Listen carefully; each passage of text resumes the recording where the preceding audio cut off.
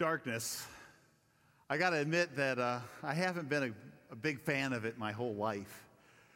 Even when I was a child, I was a bit afraid of the dark. I got stories to verify that, but I won't bore you with that. Just know that I was afraid. Sometimes darkness creates a certain level of discomfort. Maybe you're feeling that discomfort right now, being in darkness. The fact is, I don't like it. Now, you would really see how much I hate darkness if you were to go to a scary movie with me. It wouldn't be a pretty scene, I tell you that right now. You're in the movie, it's one of those suspense scenes, and all of a sudden you're like at the edge of your seat. And you know the scene. The room becomes very, very dark. There's a chill. You could see the breath coming from the actor's mouth. There's that creak in the floor, and then all of a sudden, in the distance, there's like and you're about freaking out. You're about to jump out of your seat. If you're with me, I am out of my seat because I don't like darkness. I don't like scary scenes. You know what I like? I like resolution. I like light.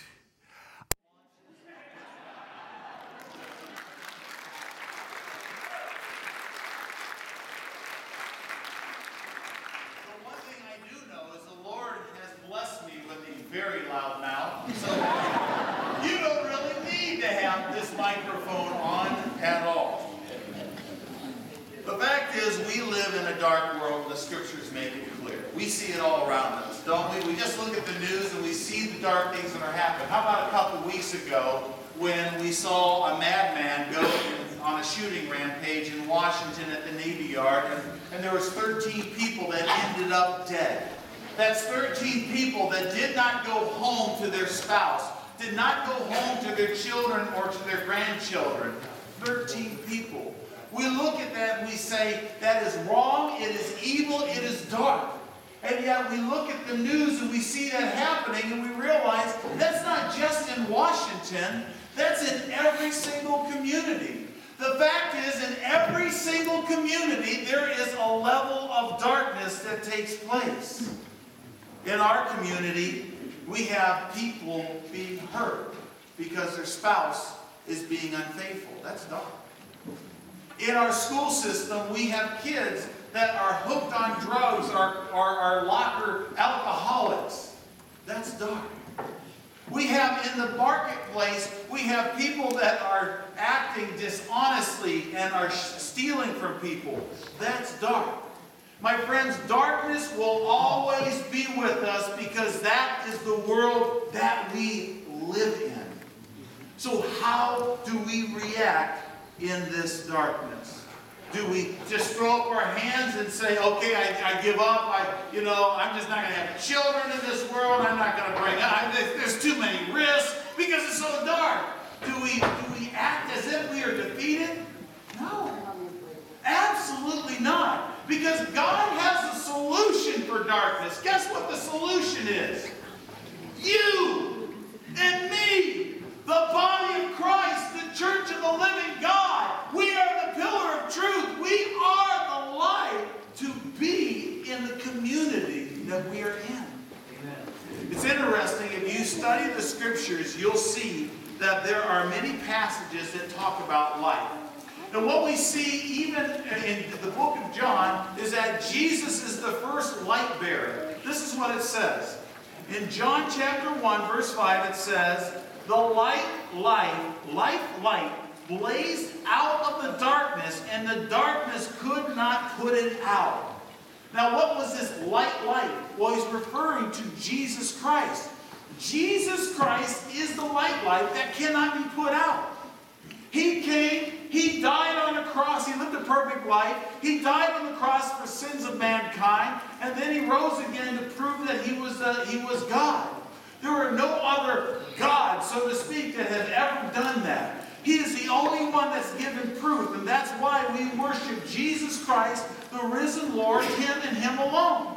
And he was the light. You say, well, Steve, of course he's going to be the perfect light. I mean, he's divinity. He's going to do that, but we're human. We can't be like that. Oh, yes, you can. Because Jesus said you can. Listen to what Jesus said to his disciples in Matthew 5:16. Jesus said this. He said to his Christ followers, he says, you're here to be the light. Bring out the God colors in the world.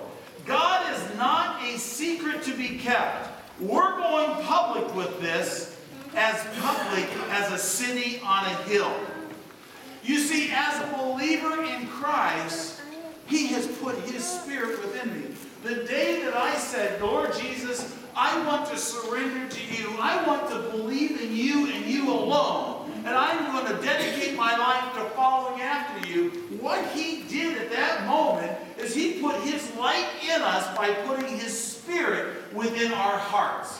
There are some people here that hasn't happened yet. But please know, it's okay to be here. It's okay to listen and to investigate. And my prayer is that you would come and investigate Christ and would come to the conclusion on your own that you need that light in your life.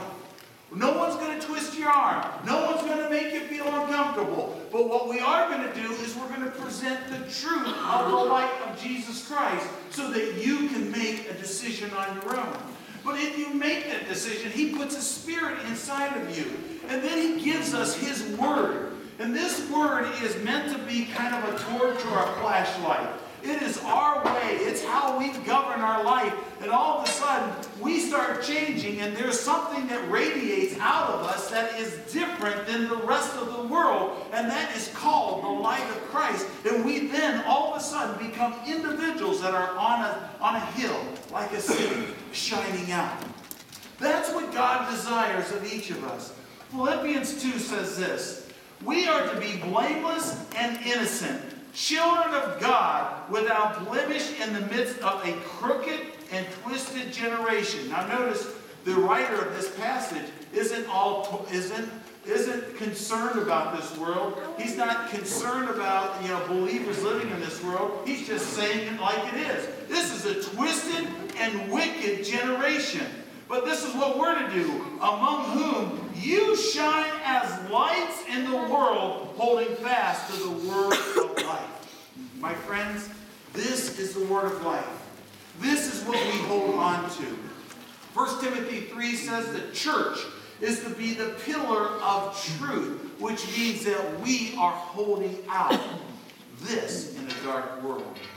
My friends, on this day, our inaugural day of Mission View, what I want us to understand for those that would be committed to this church is that we are called to be a light that pierces the darkness.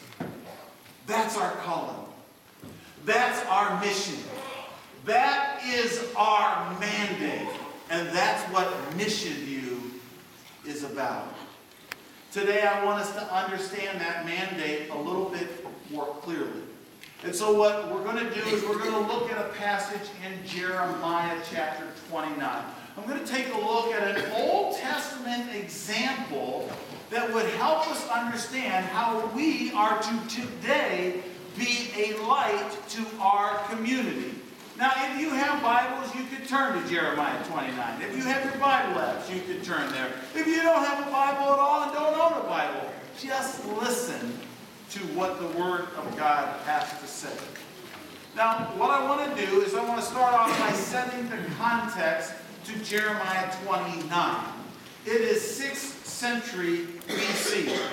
And God's chosen people, the people of Israel, had been living in darkness. Instead of repelling the darkness, they had embraced the darkness, and they had become dark in their behavior.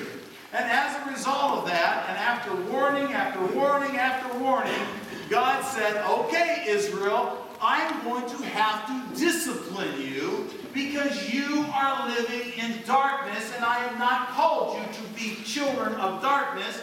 I have called you to be children of light. And so what God did was what any good, godly father does. He will discipline his children.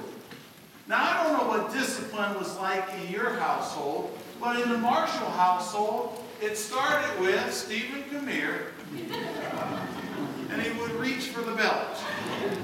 Now, my dad wasn't abusive. He really wasn't. I didn't die.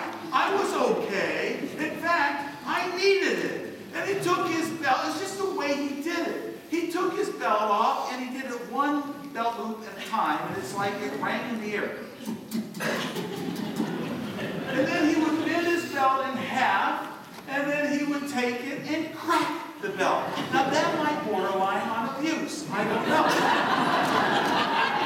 Because I was about crying just before my dad would tell me, go ahead and grab your ankles. Now, I'm not telling you all the bad stuff I did, but believe me, I did bad stuff and I deserved it. And so I would get a few swats. My dad did that, not out of anger, but he did it because he loved me. He saw me going, in a sense, in the way of darkness, and he wanted to correct me to go in the right direction. God does that for his people. Now, when we get older, our parents use different methodologies. They use methodologies that hurt worse than a belt against the butt, okay? They do things like terrible, terrible things like taking your cell phone away. Now that is punishment. If you want to make it tremendous punishment, almost borderline child abuse, take away their computer with their cell phone. Then, if you really want to be bad, then you take away the car as well. We do that because we're getting off track, and what God wanted for the people of Israel was to correct them from their darkness, and what he wanted them to do is to be directed towards what was right and what was true. And so what God did to the people of Israel, being that they were living in this darkness, is that he took away their homeland. He took away their homes. He took away their jobs. He took away their titles. He took away their wealth. He took away their place of worship. And he took away their special days and feasts and celebrations. God allowed a foreign country called Babylon to come and take the people of Israel captive, and they no longer were able to be in their homeland. That is the context of Jeremiah chapter 29. Now the Babylonians, what you need to know, the place that they went, they gathered them up under the leadership of King Nebuchadnezzar. And King Nebuchadnezzar traveled in 3 deportations of the people of Israel to the land that was 900 miles away. He herded them like cattle 900 miles to the place of Babylon. Now, can you imagine what the families were going through? Every possession, well, they didn't have pictures back then, but everything that was precious to them was left behind. And here they had to go as foreigners to another land in captivity. And this is where they found themselves. Please understand, the Babylonian Empire, even though there were some positive things, like they were very creative, they were very intellectual, there was things that they were advancing in, but they were a very evil and dark people. The capital city of Babylon was known for being the city of the gods. They had so many gods in the Babylonian Empire that they didn't know what to worship or when to worship. They were confused. Actually, the word Babylon, the root word means Babel, means confusion. These were people that lived in confusion, and because they didn't know what to follow or how to follow it, as a result of that, they ended up following all the false gods that led them to sexual immorality, to theft, to dishonesty, to greed, to all of these things. This is what the environment was like. And so Jeremiah, who was still in Jerusalem, writes a letter to the people of Israel that were in Babylon. And as he writes this letter in Jeremiah 29, he's giving instructions. This is what he says in verse 1. He says, "These are the words of the letter that Jeremiah the prophet sent from Jerusalem to the surviving elders of the exiles, and to the priests and the prophets and all the people whom Nebuchadnezzar had taken into exile from Jerusalem to Babylon." So here we have Jeremiah's writing these people. Now, let me help you understand the confusion that was amongst the Gentiles or amongst the Jews. They didn't know who to listen to. They were getting all kinds of voices. See, the people of Babylon were telling the Jews, come, live in our city. Live in our city, and we want you to lose your spiritual identity. Just come, you be a part of our culture, lose your spiritual identity. And then there was a false prophet called Hananiah. Hananiah was giving them a different message.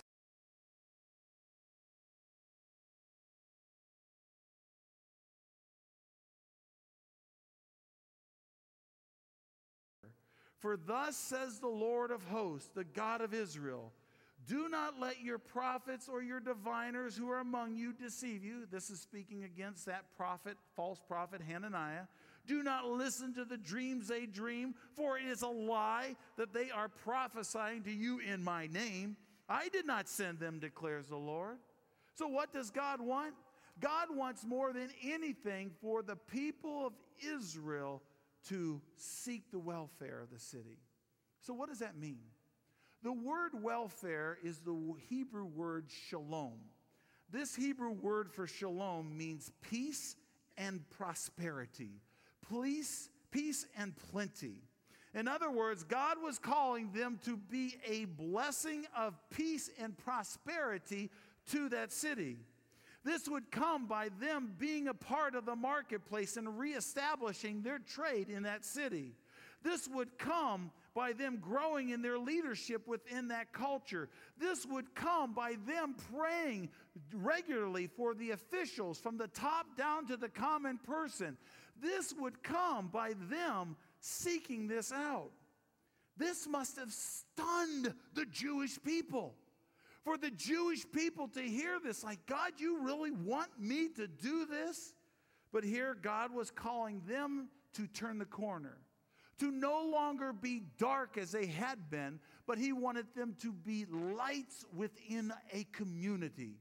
That's exactly what he desired. He wanted them to seek the prosperity of the city.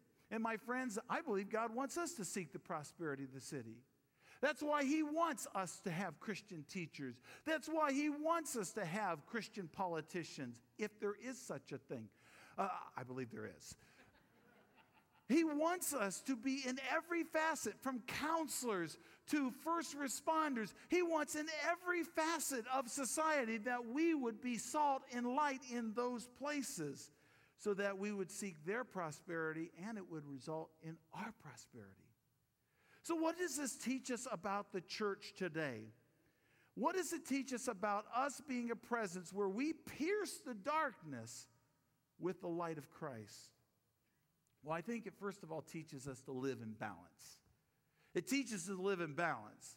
Because I don't believe that we need to be these Christians that are in kind of that holy huddle. And I don't believe that we should be these Christians that have lost their identity because you can't tell that they're believers.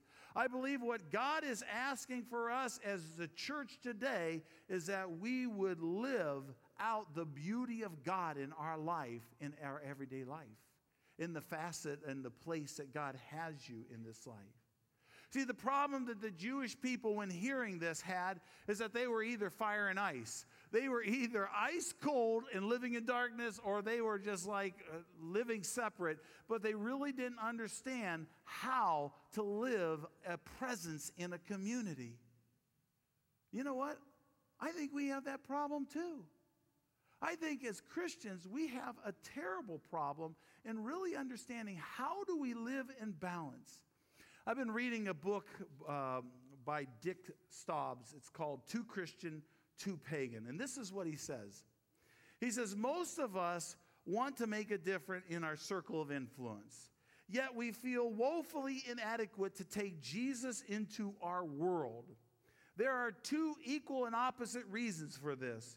In my observations, most Christians are either too Christian or too pagan. The Christians who are too Christians are comfortable within the Christian subculture, but are ill at ease when it comes to the world. On the other hand, Christians who are too pagan are at ease with the world, but fail to integrate their faith into everyday life. He goes on and says, the Christian who is too Christian doesn't love the world enough to enter fully into it, and the Christian who's too pagan doesn't love Jesus enough to make a difference while there. And yet, as disciples, we are supposed to live out our calling in the world because Jesus commanded us to go into the world as a loving and transforming presence. So, my friends, how is it that we can be a light that pierces the darkness? How can we be a presence? This morning, in the last 10 minutes, I would like to share the mission of what Mission View will be about. But before I do, I just want to pause. I want to pause and pray. And in my prayer, I'm going to be asking for forgiveness for times that we don't represent him and that we've just been too much a part of the culture, that we don't show Jesus, or how we've separated ourselves. And I'm going to ask that God would prepare our hearts to do the things that are in his word. Lord, I pray, Father, that you would help us. Would you help us understand the mission that you have for us? Help us to be a people that want to do what you want us to do. Lord, forgive us for people that sometimes just blend in with society, where we have not made a difference because we're just like everybody else. But also forgive us for times where, Lord, where we have just clung to one Bible study after another Bible study, and as we evaluate our life, we realize that we just have no friends that don't know Jesus. Lord, forgive us for being that kind of people, and help us to be a people of balance, that we know how to love your word and to love Jesus, but also to love the world as you love the world. Help us to be that. We pray that in Christ's name. Amen. In the vision, I want to give you three pictures that represent what we are. The first picture is the picture of the cross. My friends, it all starts at the cross. This is where an intimate relationship with the living God happens. This is where an individual, when they meet Jesus, they go from a place of darkness to now light. This is where transformation takes place. A person goes from selfishness to selflessness. A person goes from idol worship to worshiping the true living God. It's the person that goes from just hopelessness and a Christlessness in eternity to hope and a Christ-filled eternity. My friends, this is where we want to bring people at the foot of the cross, that they can evaluate for themselves whether they need Jesus Christ.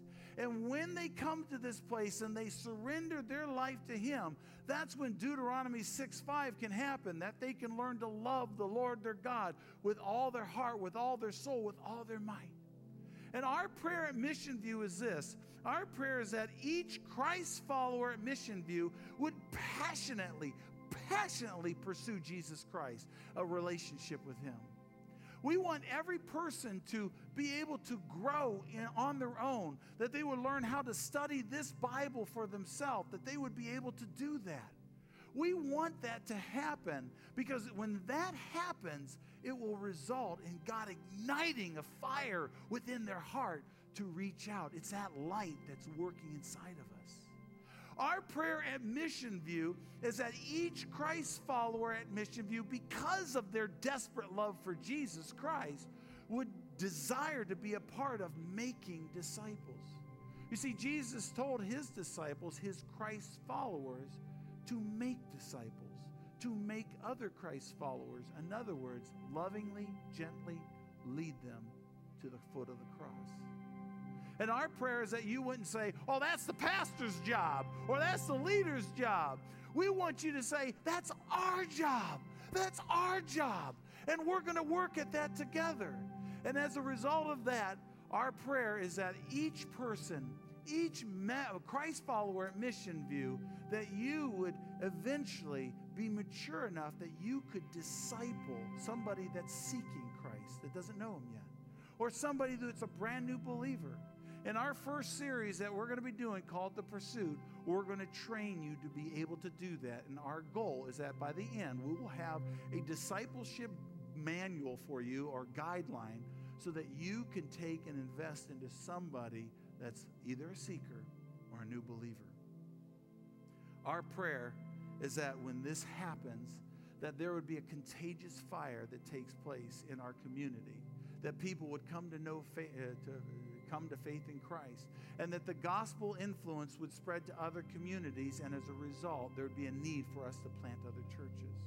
Our prayer is that at Mission View, that individuals will be so ignited that and see the mission that they would be willing to step out, because it's not easy stepping out from what you know to see something new planted in other communities. My friends, all of this happens at the cross. Here's the second picture. It's a picture of people. It's a picture of community. And here's what we want. We believe that when we understand community, that's where we're going to start experiencing love. It's here that we start to understand each other, that we break bread with one another, we fellowship with one another, we encourage with one another. And yes, we endure one another at times, because there's going to be people that you don't like too well, and we got to endure. But this is where we start to realize John 3:13. What Brian preached on 2 weeks ago, that by this they will know that you're my disciples, that if you have love for one another. Our prayer as a result of this community, in light of this community, is that each Christ follower at Mission View would be connected to authentic biblical community. Connected is the key word. Because we got to be connected, because what I find in the church today is that there are so many people that just kind of slip in and they slip out, and they're not connected to the lifeblood of the body of Christ. They're kind of like this appendage that's over here that's suffering. You got a hand here, you got a foot there, and they're just off to the side, apart from the body of Christ, and they're not really integrated within the body. My friends, God didn't design us that way. Look at the Trinity. God the Father, God the Son, God the Holy Spirit. The Holy Trinity is created with community. He designed us so that we would need each other. As a result of that, our prayer is that each Christ follower at Mission View would be a part of a sermon-based community group where we would learn to care for each other, that we would be trained as a result of what is preached on Sunday, that we would take the notes and then we'd go back and we would learn deeper. We're going to be giving out one of these. This is kind of your token gift for being a part of the launch. But we're doing this because we want you to have a journal by which you can take notes, because we value the training that's going to be taking place. That's our gift to you. When you leave here, you can get one. But we want that to happen. We want care to happen. We want accountability for outreach to take place. Our goal is that 80% of the body would be a part of a community group. We have a Sunday through Thursday. There's any day pretty much that you want to be a part of one. They start this week. We hope that you'll sign up today. Our prayer is that each Christ follower, in light of that community, would learn how to steward their life, manage their life. Because, my friends, our light gets diminished if we are not living with integrity. And we need to know how to manage our time, how to manage our relationships, and know how to manage our finances, know how to manage our bodies. We need that, and we need the accountability in small group. Our prayer at Mission View is that each Christ follower here would understand their spiritual gift. And I believe in community, we start to affirm the giftedness of each other. That's what we desire to see happen. My friends, all of these things happen in light of community. And here's the final picture. The final picture is that of a toolbox. Now, this toolbox is filled with tools. I believe this is a good picture because it shows us who we are. We are tools, and God is the master designer that uses the tools for His glory. When there's something being built, you don't praise the tools for what was built. You praise the designer for what was built. And God is building something, and He's using instruments, people, to use as His tools for designing something called the body of Christ. And this is what Jesus was talking about in Matthew 28. Notice what He says. We sometimes pass over this. He says, all authority in heaven has been given to me. Now, why does Jesus say that? Because He's the master designer. He's the creator. He's the builder. But then he goes on and tells what he wants of his tools. He wants his tools to go and to make disciples of all nations, baptizing them in the name of the Father, the Son, and the Holy Spirit, and teaching them to obey everything that I've commanded. In light of us being tools for God, this is what this is our prayer. This is our desire. Our prayer is that each Christ follower at Mission View would utilize, now listen to this, utilize creative and loving avenues for outreach access into our community that causes people to say, man, that's different. Some of us, you came in here and you looked at the lights and you're saying, well, I've never seen that in a church. That's due to the creativeness of this man. God has given a creativity in each of these people here. I want to see that creativity enhanced because that's good. God is going to use a team of people, and he's going to use the abilities that you have wherever you are to be an influence in your world. Our prayer is that Christ would use every Christ follower at Mission View also to share their grace story. When you come to the foot of cross, all of a sudden you have a story. You have a story to share that matters. You have a story that can help someone else understand how they are in darkness and they can come to light. You're kind of like a flashlight for them. You're showing them how to get there. Our prayer is that every single person would understand their story and be able to share that story. Our prayer is that each Christ follower at Mission View would utilize their giftedness to serve those that don't know Christ. In our community groups each semester, we're going to have one service project each semester. We're doing that so that it would be kind of like a match that would light a fire, and that there would be spontaneous fires that would come as a result of that, where people would start on their own helping out widows, on their own helping out orphans, on their own helping out those that don't know Christ. That's what we want to see, that spontaneity. Our prayer is that each Christ follower at Mission View is giving of their resources so that they can advance the cause of Christ in missions. My friends, I want you to know you're not going to hear a lot of message. You're not going to hear anybody pounding this pulpit saying, give more money, give more money. But here's what we are going to do. We're going to teach on money. We're going to teach what God has to say about that. And what we are going to do is we're going to appeal to you with the mission. We want you to see that when you sacrificially give, that your funds are going to do something that matters. It's kind of like all the light collected in, and we're going to use those resources to have an impact locally and abroad. We want to help orphans. We want to help widows. We want to help plant churches in other parts of the world. And when you give, our promise is that we are going to be good stewards of that and not be wasteful. Our prayer, and this is our desire, is that right from the get-go that we would give 20% of all of our funds to doing the work of ministry. And our long-term goal is that 40% of everything we have would go to advance the cause of Christ. Does that sound good to you? We believe that all these things happen as a result of us being his instruments. The cross, community, influence. That's what God wants. In closing, we gathered from our passage today that we are to be light in a dark city where we live. We are to seek the welfare and the prosperity of the city. This means that we must serve those who need help and protection. We must love those who are lonely. We must bring God's love and peace and justice to those that are living in this broken world. We are to hold out Christ as the only and ultimate satisfaction for mankind. And here's my question for you. Is this your heart? Will you join in this mission? Some of you are part of another church. Go home and be a part of that church and carry out what you heard today in that church. But if you have no church, we invite you. Stop going from place to place. Stop not going at all. and find a place here, a family, a community where you will matter. Lock arms.